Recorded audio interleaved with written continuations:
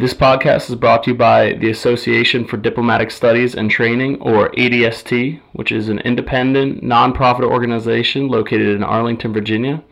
Over the past 30 years, ADST has produced the largest U.S. diplomatic oral history collection, unveiling the horrifying, thought-provoking, and the absurd events that help shape foreign policy. Please go listen to more at adst.org. American Diplomacy, warts and all. The following podcast is from a 1990 interview with Dean Dezikis. Mr. Dezikis was stationed in the U.S. Embassy in Athens, Greece from 1973 to 1975. During Mr. Dezikis' tenure in Athens, the Yom Kippur War broke out in between Israel and a coalition of Arab states led by Egypt. The fighting lasted from October 6th to October 25th, 1973. This war led to approximately 450 American tourists getting stranded in Egypt. Mr. Dezikis and the embassy in Athens were then tasked with getting these tourists out of Egypt and back to the safety of Greece. The first-hand account features a big money transaction, some disgruntled boat guests, many funny anecdotes, and even a chance encounter that could have ended the war's ceasefire. Please enjoy this incredible account of Dean Dezikis and the Mediterranean's only cruise ship during the Yom Kippur War.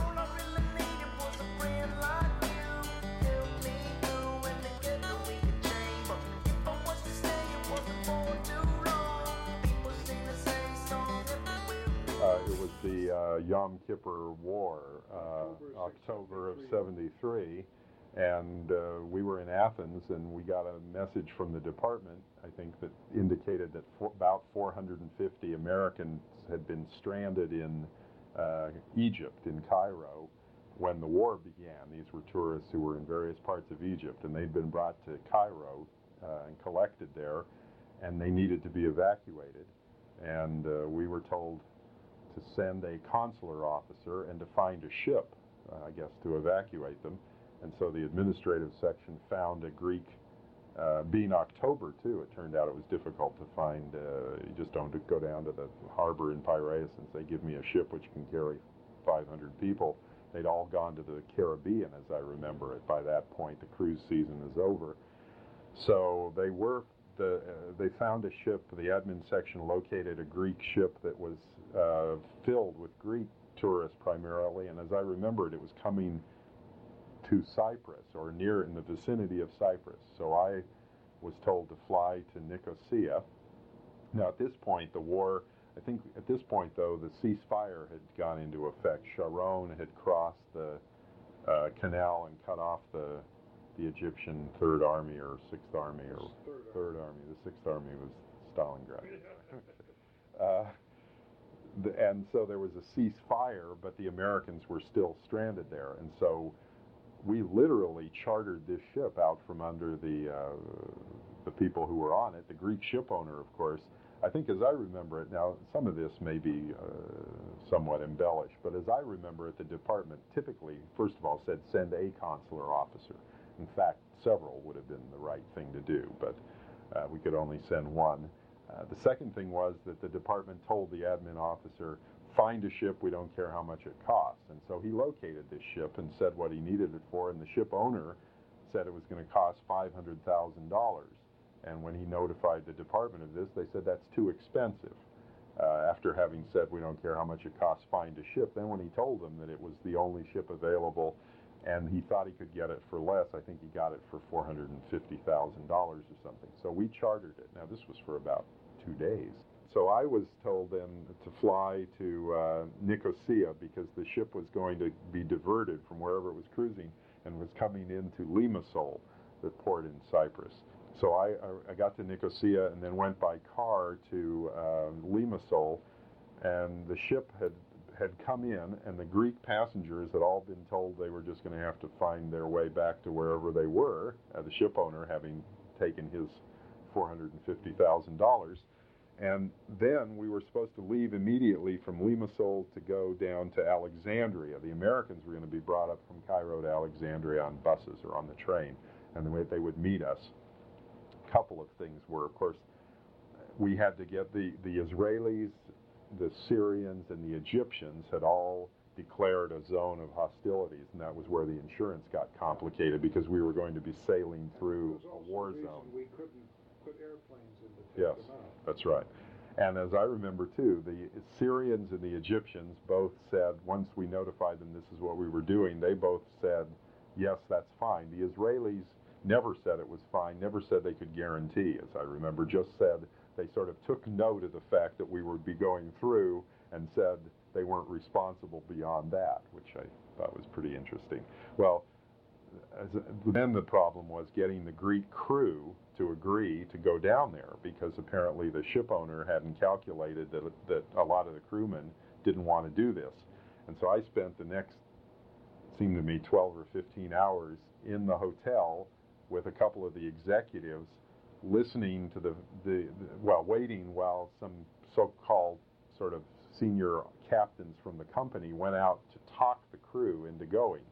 And by talking them into, apparently they threatened them with losing their jobs, never getting another sailing job. They also gave them supposedly another month's pay as a bonus. And eventually, enough of the crew agreed to go, but none of the, 3 stewards and 1 cook went. This is on a 10,000-ton passenger ship, the Knossos, in fact, as I remember it. The crew went, the captain, the first officers, and then enough engineers and others to run the ship, but 3 stewards and one cook. So we left from Limassol in this 10,000-ton empty ship. So we sailed on down to Alexandria, and when we arrived and the crew, I got to be fairly friendly with the crew. So one of these fellows, as we approached the harbor in Alexandria, was explaining to me how the King Farouk, his father used to tell him about how when King Farouk was still king in Egypt, he used to block off the very narrow entrance to the harbor and water ski with one German mistress under each arm, skiing along behind this motorboat with the entire harbor brought to a standstill so he could sail back and forth. So, the other thing is, on the way down there, as I remember, the jet flew over extremely low, and what appeared to be either a Syrian or Egyptian jet, because it was a Soviet fighter of some sort, and saw what we were and then went on and didn't bother us. And the Greek crew at that point ran up and started painting Greek flags on the deck and hauling out extra Greek flags and stretching them over the lifeboats so that from the air you could see that this was a Greek ship and not by any means an Israeli or an American ship. So off we went, and we got into the harbor in Alexandria, and it was the most god-awful thing I've ever seen. The Americans were there, and they were just brought aboard up a ladder onto the ship.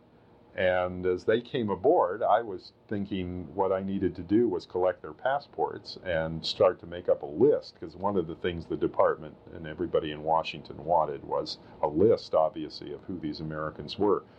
And the first guy who came aboard, I still remember it, sort of a 40-year-old American executive type, pretty affluent.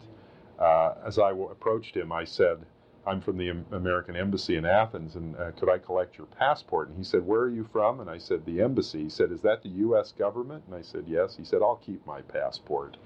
And that indicated that these people had, like many Americans, as you probably heard in other contexts, they had, in fact, unreasonable expectations. And in the days that they'd been waiting, they had developed a certain amount of resentment, animosity toward the American government and toward the embassy in Athens. Well, not specifically the embassy in Athens, but eventually they all came pouring aboard, and the captain decided we had to clear out of the harbor as fast as possible. There was a Libyan ship next to us unloading torpedoes, or a Soviet ship, unloading torpedoes, and next to that there was a Libyan passenger ship, which was it looked like a scene out of Gunga Din or Lord Jim or something. The people were pouring down the gangway, and the baggage was just being tossed off the top of the ship down to people who were waiting on the dock 50 feet below. Half of the suitcases, of course, were landing in the water, and others were landing on people who were trying to catch them. And I sat there with the Greek crew on the bridge looking over at this thing, and the captain sort of shook his head, made a couple of real Greek gestures and said, we got to get out of here. And so we immediately cast off and started off, and the Americans had all poured aboard, and then we had, I think another 20-some hours before we got back to Piraeus, first to Crete and then to Piraeus. And so the idea was we were going to spend one night aboard the ship. Everybody would have to sleep. And cabins had to be assigned to these people. And so the idea was that the purser would assign cabins as these people came aboard. And so I had a microphone and announced who I was, that I was from the embassy, and that we were going to start to assign, or that cabins would be assigned. And about 15 minutes later, the purser came to me and said he was being offered bribes, he was being threatened by people. They all wanted first-class cabins, they all had connections in Washington, and they demanded various things, and he said he wasn't going to do that. The only way it would work would be for me to assign everybody to their cabin. So I announced, and again, on the good advice I'd gotten from Stu Kennedy in Athens, I tried to divide them into two groups and inform them that we would quickly assign them their cabins, and then we would sit down in 2 sessions, and I would try to explain to them everything that I understood had happened from the beginning, so that my perception was Americans, a lot of their problems are solved if you can tell them what the hell is going on, like waiting in a line. If they know why they're waiting in line, they'll be more patient about it. But these people, of course, had built up a certain amount of resentment. So we turned out there were 6 or 8 or 10 groups among this group of 450 tourist groups, and a couple of them, one was the World Affairs Council from Los Angeles. So these were people who were supposed to be sort of sophisticated, interested in foreign affairs, but also very prominent, affluent, and first-class world travelers, sort of. And all of these people were having a hard time understanding that this now was not a cruise that they were engaged on, it was an evacuation. And so as I started assigning them the cabins, we realized there were, I don't recall precisely, but say 450 passengers. 100 of those passengers could get first-class cabins, and then the rest were either tourist class. And the other thing which added to the resentment was that a few days before, or a day or so before, the Common Market had chartered a ship and evacuated EC citizens. And the Americans had all heard about this, and I gather some of the Germans and Brits and others had gone off from the Hilton sort of saying, well, good luck, we're leaving, and off they'd gone. Of course, this ship, as I remember it, that evacuation took place from Benghazi, and the EC people went by bus across Egypt to Libya. And so, even though I found that out later, it would have been nice to have pointed out to the Americans that that wasn't maybe as wonderful as it sounded. We then started assigning the cabins, and fortunately there was also a Canadian, I remember clearly, a Canadian courier, diplomatic courier's wife, who we had agreed also to evacuate because of some bilateral arrangement. She was about 8 months pregnant, and she was feeling very ill. And so what I used was, I used her as an example and said there were 2 first-class suites as well, and a couple of people had asked why they didn't get the suites. I said I was assigning this lady who was 8 months pregnant to one of the suites, and in fact sort of challenged any of the people present to question whether that they want the suite and she could have the tourist class cabin, or did they all agree that perhaps she should get one of the suites? And so we then assigned, I tried quickly to say, we'll assign these cabins by sex and age. Elderly females getting preference, elderly males second, middle age. This was interesting because, of course, people then started to identify themselves as elderly or middle-aged. Which added a little humor to the thing. And then young single men were last, that sort of thing. And so when I say quickly, this probably took a couple of hours. And they all came by me, literally, and got their key to their cabin. And I told them I was responsible. If they didn't like their cabin, they could complain that I'd given them a bad cabin. But it seemed to me that that should be the least of their concerns, since we were now leaving Egypt, and that's what they had all wanted to do. I also had to explain to them that we were going to charge them for this, and we had this IOU set up, and it was about $100, as I remember it. And some people complained about that. On the other hand, a lot of people rightly recognized that. Jumping ahead, we assigned the cabins, and I told them we would have these 2 sessions, and that's where I sat down with them and said, let me just tell you from the beginning everything I know, and maybe you'll then see, all I'm telling you is what we've done, and I'm not apologizing for anything. But getting the ship and the insurance and getting the ship down there and throwing off the 400 Greeks who'd been on the ship, and then I opened it up to questions, and typically, some people said, well, I'm glad you've told us this. We understand it's a lot more complicated than we thought, and thank God we're out of that place. Other people, of course, wanted to know why this. One couple I remember specifically were, why the hell didn't the Sixth Fleet come down and get us? What are we paying for if you can't send the Sixth Fleet? I told them I thought, number one, given the situation, as you mentioned, with our relations with the Egyptians and our role in, at the same time, which I didn't realize, we were madly resupplying the Israelis, of course. The Egyptians knew all of that. I doubted that they were going to let the Sixth Fleet sail into Alexandria, and I doubted that the Sixth Fleet wanted to sail into Alexandria, number one. Number two, I told them that I thought a passenger ship, given that they were going to have to sail back across the southern Mediterranean toward Crete, that did they want to sail on a destroyer and sleep in the, in between decks and sort of on hammocks, or did they want to sleep in a regular passenger ship? It seemed to me. Secondly, they asked why they hadn't been evacuated by air, and I think the answer to that was that we couldn't get clearance to do it, and we just simply, if they thought that we were in a position to fly into Egypt without permission, then I thought they were pretty naive. So that went on for a while, but in general, I thought that went pretty well. And then I did the same thing with the second group, and people asked then what was going to happen when we got to Athens, and we tried to anticipate all that. And then the owner of the ship and the crew of the ship were very good because they provided an enormous amount of booze, and the weather was gorgeous.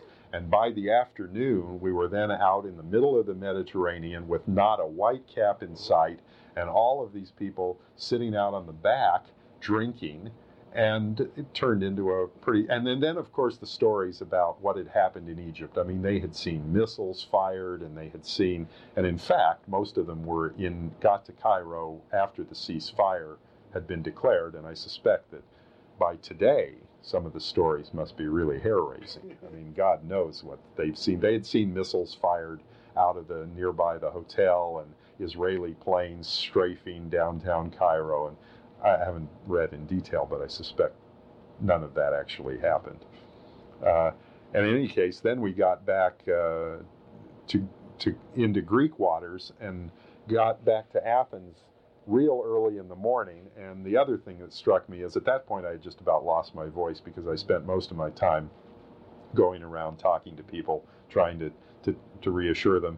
And then I ended up having my picture taken. We'd sit around by the swimming pool, and people would come up and have their picture taken with me because this was going to be a great adventure to tell their friends about. And the other thing that was fascinating was human nature. I mean, you see two people, men, I remember, say a 40-year-old executive like the one I described, and another 40-year-old executive, one of whom, for no apparent reason, same sort of economic level, same education, same age, and the one fellow is bitching because he doesn't have a first-class cabin, and the other one, now what I skipped over a bit is that the great trauma was the meal, because we, as I mentioned earlier, we had 3 stewards and 1 cook to serve 450 people. I informed people that they were going to have to volunteer to help if we expected to get any food served and anything orderly done. People would have to chip in and help, and amazingly, or maybe not amazingly, a large number of people were willing to volunteer. There were some stewardesses on board, 5 or 6 stewardesses, who were terrific about that, and they sort of took charge of that, and the people worked for them. But what I encountered was a situation where you get the one guy saying, why didn't I get a first-class cabin? I'm really resentful of this. I'm going to write to my congressman. And the other guy saying, you want me to go down and wash dishes and help serve the next round? And that's what you can never sort of explain, how people react in a situation like that. And to me, it was really fascinating to see. I thought it was fascinating when we got to Athens at about 4 or 5 in the morning. There were, as I mentioned, a Canadian, some Spaniards, a couple of dual national Greeks, and others. So there were representatives, not only our Consul General, Stu Kennedy, and some of the people from the consular section in Athens, but some of the, and I remember clearly, the Spanish Consul General was there. And when I looked down from the ship as we got in there and saw the people getting off and their luggage getting off, Stu Kennedy and American officers from the embassy carrying luggage for these people, and the Spanish consul sort of shaking hands with them and then driving off, saying, "Welcome to Greece." And that was the end of the Spanish role in this. And I think that sums up a lot, what we try to do and what we see as our role and what a lot of other countries do. It was just an amazing experience.